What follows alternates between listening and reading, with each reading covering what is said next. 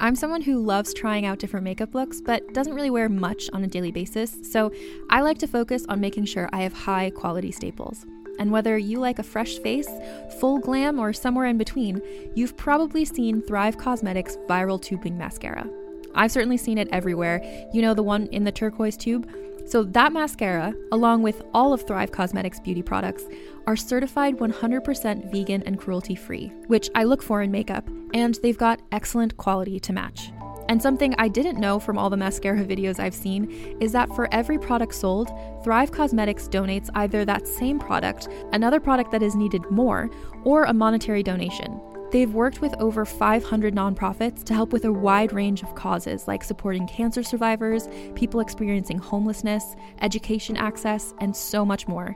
Knowing that makes me feel even better about using their products. And I do enjoy using them. Like I said, I like having high quality staples, and so my favorites are products that are multi-purpose, like the Brilliant Eye Brightener. It comes in a bunch of colors, and I like using them as eyeliner, eyeshadow, and even highlighter. Thrive Causemetics is luxury beauty that gives back. Right now, you can get an exclusive 20% off your first order at thrivecausemetics.com/thrive. That's Thrive Causemetics, CAUSEMETICS.com/thrive for 20% off your first order. Contained herein are the heresies of Radolf Burntwine, erstwhile monk turned traveling medical investigator. Join me as I uncover the blasphemous truth of a plague-ridden world, that ours is not a loving God, and we are not its favored children.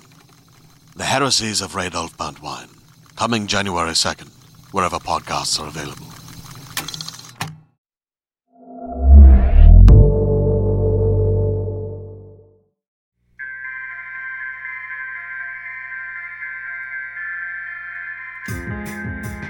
Realm presents Dark Heights Season 2, Episode 3. Majot. Begin journal entry. Hundreds of shuffling feet dragged forward, step after step, in perfect unison. My arms were linked in other arms. I was born into the heart of the homeless tent city. There, to my surprise, a woman came through the throng. The others parted to let her pass. It was Georgia, the bag lady. She held Anpen Pan in her hands and raised it up in order to deliver it to me. I accepted it gravely. Then Manny, the vet, came up to me with my pocket knife, with Crybaby. Faces turned toward me expectantly, as if in a dream or a ritual. I fit Anpen Pan onto the crown of my head, and I opened Crybaby to show its silver blade, holding it up high. The work of power I'd hastily fashioned only a few minutes before seemed to come to its conclusion like a circuit now closed. The men and women began to turn away, each going back to where they had been before I'd bound them to me. If the Trinity was following, they'd be upon me quickly now. I broke into a flat-out sprint, the Hello Kitty backpack bumping between my shoulder blades, grabbing for Anpen Pan when it slipped off my head, then clutching it to my chest.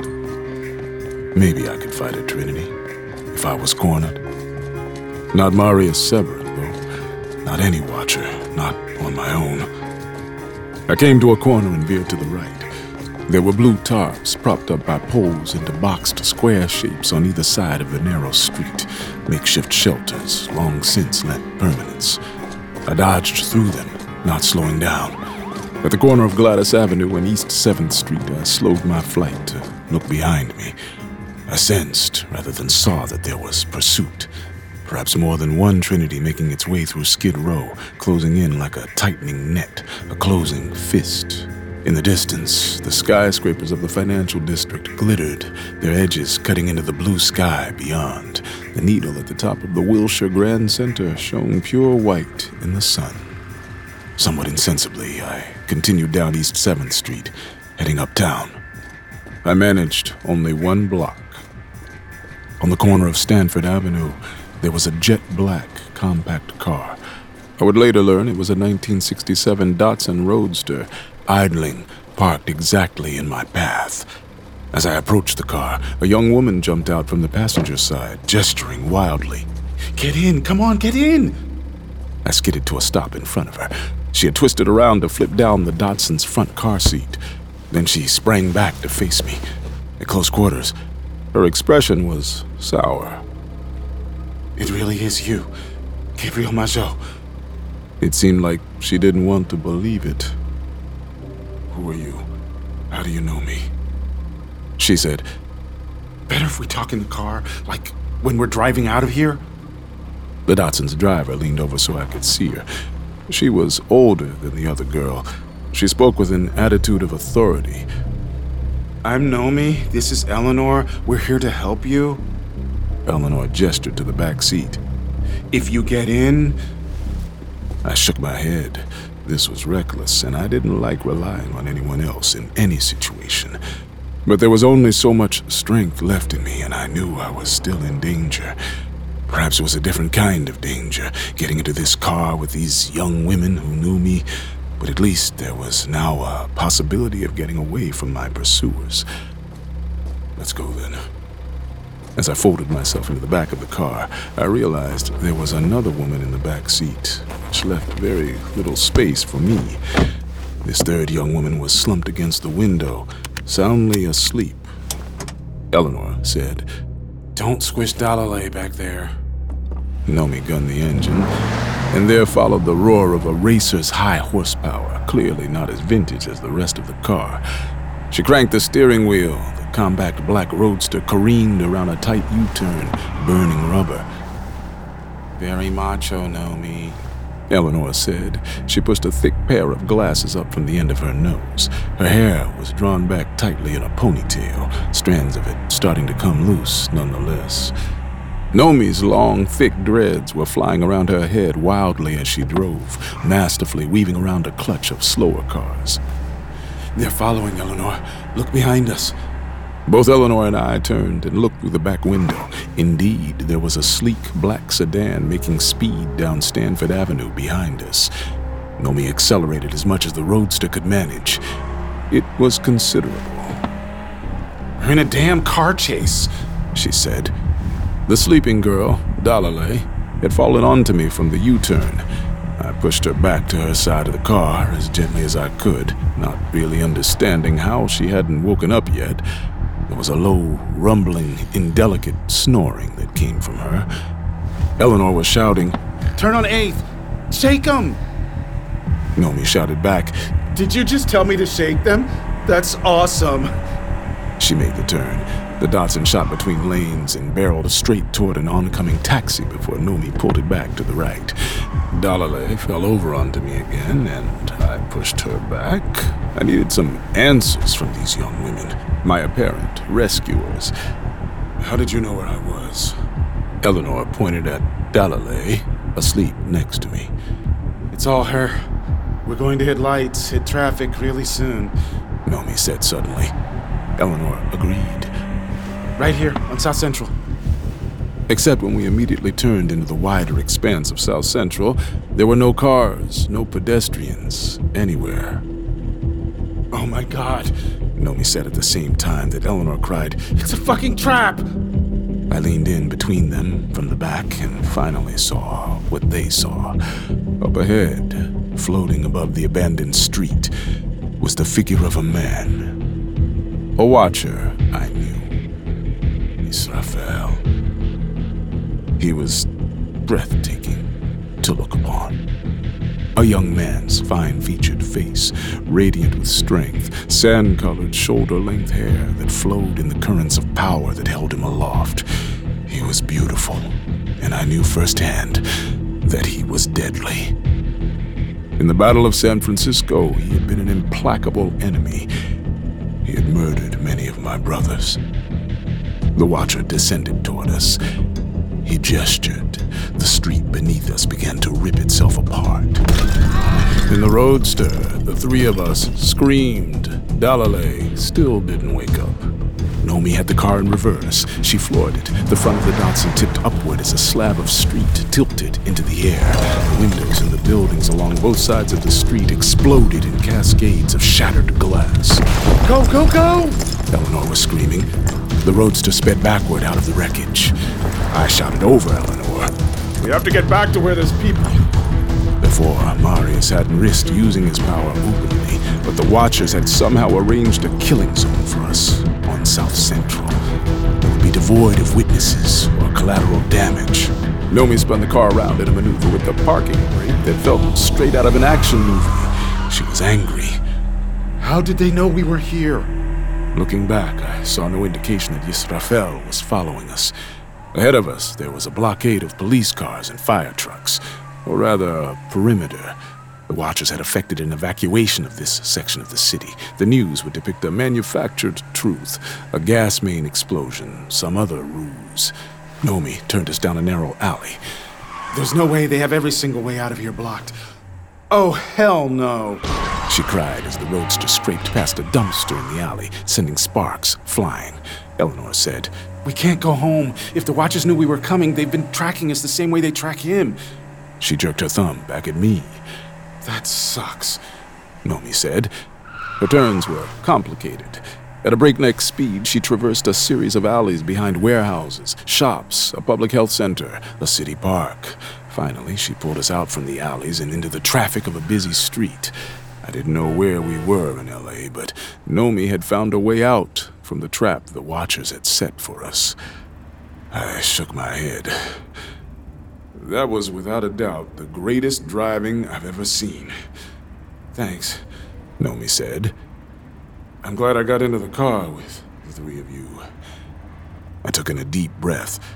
They were roughly the same age, these three young women. Nomi was black, Eleanor was East Asian, and Dalalay, snoring next to me, had slightly dark skin, lighter hair. Middle Eastern? Her name sounded Persian. "Now, tell me who you are," Eleanor snapped. "We're not out of this. Not if they're tracking us." I know a trick or two for that. With reluctance, I took out Crybaby. I needed an enchanted object for what I was about to do. Working magic into a material possession was a long, drawn-out process. There was no time to enchant something new. I gathered myself and focused my will. This work of magic was quick and vulgar. There was no symmetry in it, no satisfaction of a well-made working. But I wove it together within myself and then without, in only a few minutes. Meanwhile, Nomi turned the roadster again, this time onto a street with less traffic, and continued to take us further from the Watcher's trap. Dalalay was alive with magic. I touched her aura as I worked some power into the switchblade, infusing both her signature and mine into the pattern.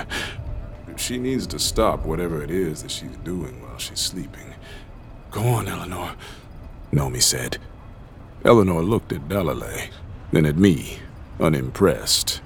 She closed her eyes, then made a gesture with both hands upturned, cupped together. Dalalay stirred, coming awake only very slowly from a slumber that no amount of being tossed around in the back of the car had interrupted. "Roll down the window," I said to Eleanor, once she'd opened her eyes again. She sighed, but she did as I asked. I tossed the switchblade out into the street.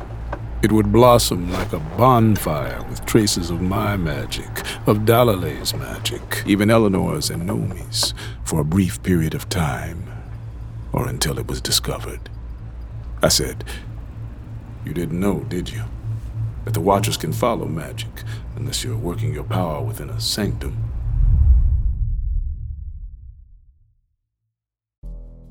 I like a story that will take me to extremes, and nothing says extreme quite like The Last City, a new Wondery podcast available now. Set in 2072, the city of Pura is a geoengineered paradise that protects fortunate residents from the global catastrophes of heat domes, fires, floods, and droughts. Demetria Lopez heads up Pura's public relations, tirelessly promoting the city's idyllic image, which, given its promise of being a miraculous green haven in a climate-ravaged world, shouldn't be too hard to sell. But things are not always as perfect and shiny as we'd like to believe. When she stumbles upon a dark secret that could lead to the downfall of Pura's existence if revealed, she must decide who and what she's willing to protect. From Wondery, the makers of Academy and Dr. Death, The Last City stars actors Ray Seahorn, Jeannie Tirado, and Maury Sterling. Follow The Last City on the Wondery app or wherever you get your podcasts. You can binge all episodes of The Last City early and ad-free right now by joining Wondery Plus.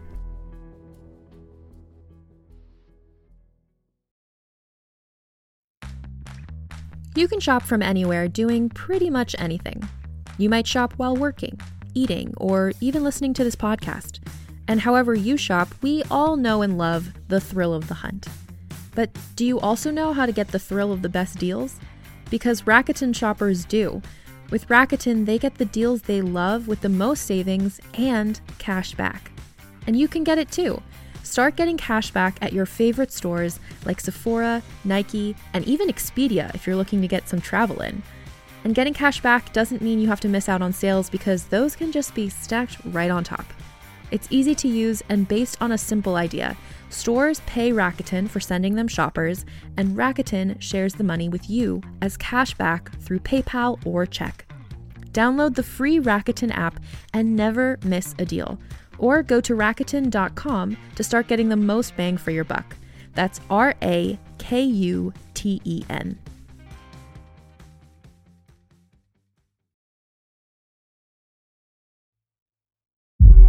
The two young women in the front of the roadster said nothing. Dalalay, next to me, yawned, blinking. She did not appear to be surprised to see me. But you don't call it a sanctum, do you? Nomi said, We call it a covenstead. Your chantresses. All three of you. Eleanor shot me a look. Took you long enough, Archimage. I don't understand. Eleanor whirled around. She was suddenly furious. It was like she'd been holding it back this whole time. What, you really thought your amazing order of murder wizards successfully exterminated every chantress in the world for the rest of all time? Dalalay spoke for the first time. That's enough, Eleanor. Eleanor took in some deep breaths to steady herself. She adjusted her glasses. Then you explain it, Dal.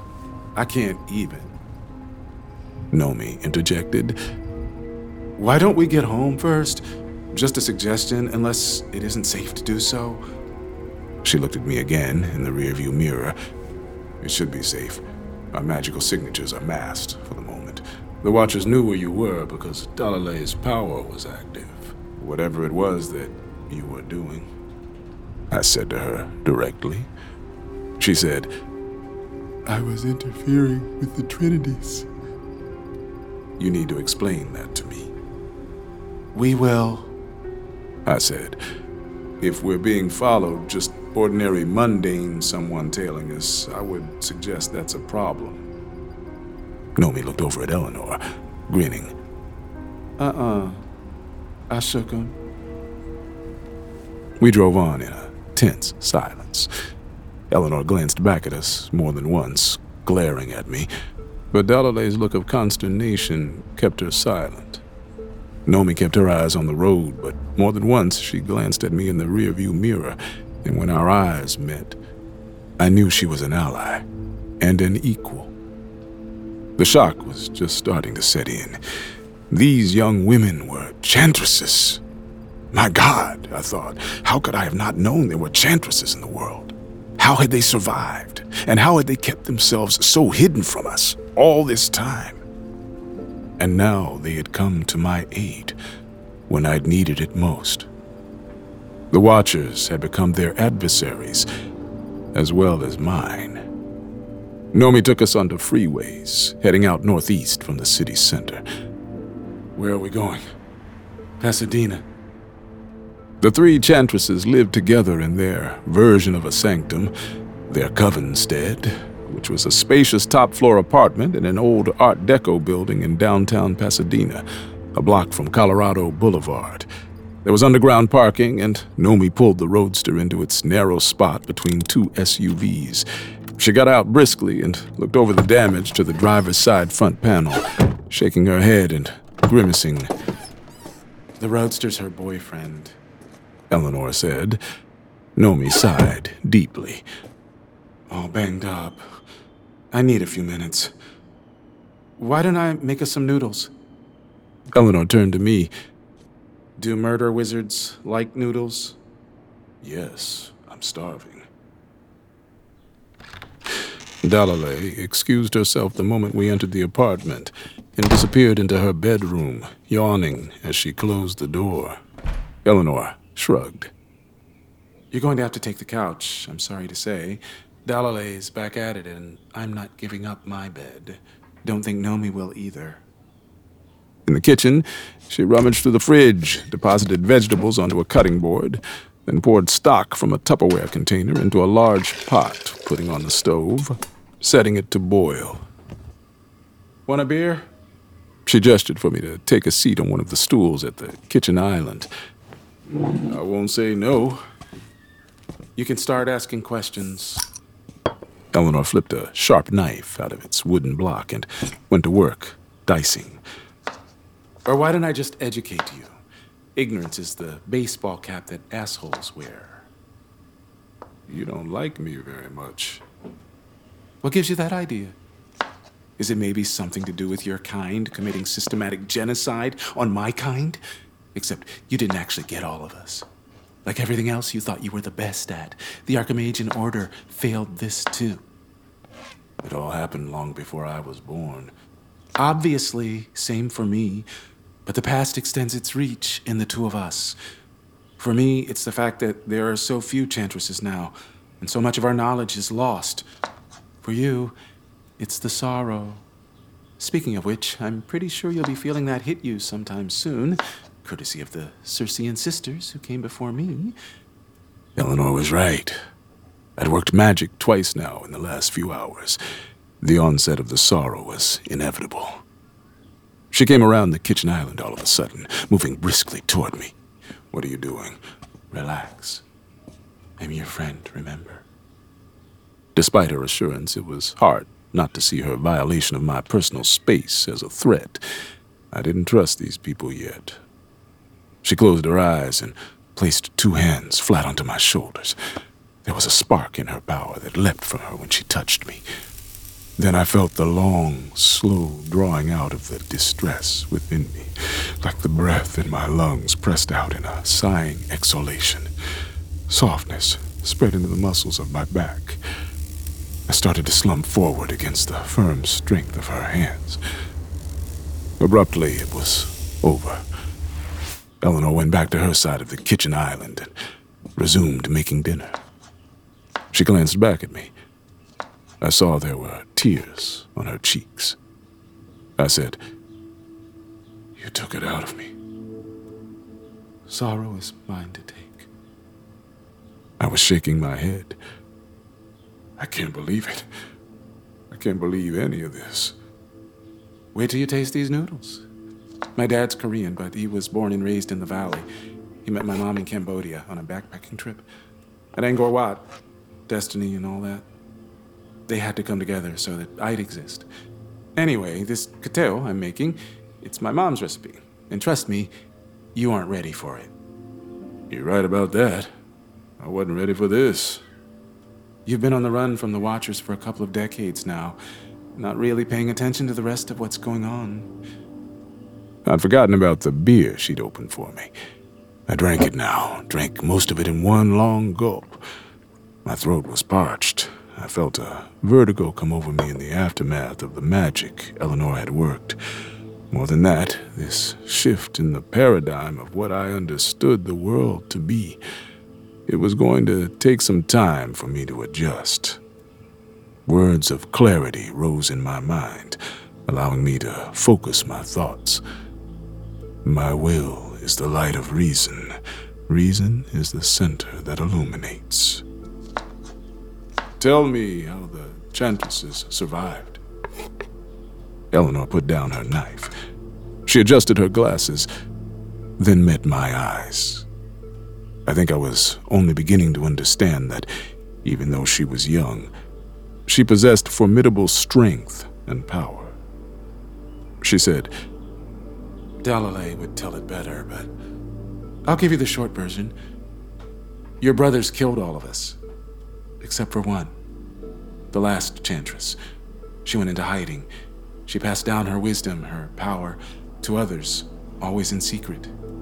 They passed their learning down too, to their daughters, through memory. We had nothing written. It was too much to risk. Then one day, thanks to the Watchers, though there's no literal thank you there, Watchers are psychopaths who don't care about us humans even a little bit. Anyway, one day, the Archimages are no more. Which means we can come out of the cave, so to speak. We can reach out to more women. We can find our future sisters. At long last, we can begin to grow again. It is good that you're growing, that there are Chantresses again. It hasn't all gone exactly all that great. There are only a few of us so far. Turns out there aren't very many women alive in the modern world who can learn what we teach. I think it has something to do with smartphones. We're all a bit not that smart right now. Tough to pass on an oral tradition based on memorization of long passages of ancient Greek. It's incredible that you exist. It's amazing.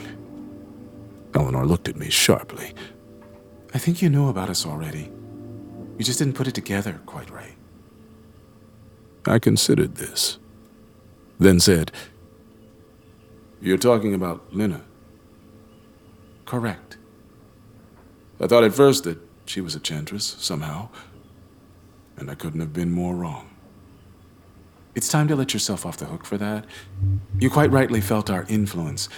We've been working on her for years. I don't understand. You're in contact with Lena? She kept that from me too? No. We've exerted a subtle pressure from far away, of course. Until today, we've kept ourselves to the wiser course of remaining hidden from the Watchers. But now you've revealed yourself to them. To protect an Archimage of all things. I owe you a debt. Eleanor actually snorted. I've got Venmo. I shook my head. What is that? Never mind. About Lena. I was saying that we've been working on her. We established a steady flow of intention from us to her. Just a trickle. Just enough. You caught the flavor of that when you met her, which made you think she was one of us. You can influence Watchers in this way? No. Only her.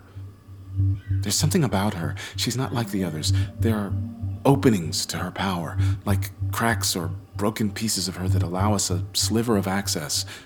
To what purpose? I guess you don't know yet. Know what?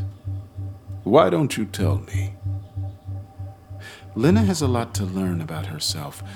In fact, she hadn't made much progress at all until you showed up. Before that, we'd been helping her just to survive, to have some strength to endure. Anyway, the Watchers are about to decide that humanity must be completely eradicated for the good of the planet, or just because they woke up grumpy. I don't know what constitutes their criteria for an apocalypse. We've seen their decision. It's in the near future, and we've seen what happens after. There's uncertainty in the visions around this, but there's something we do know. It's Lena. She's the only one who can stop them. It's Lena who saves the world.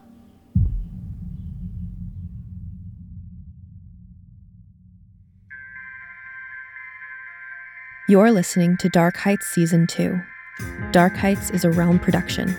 Realm, your portal to another world. Listen away.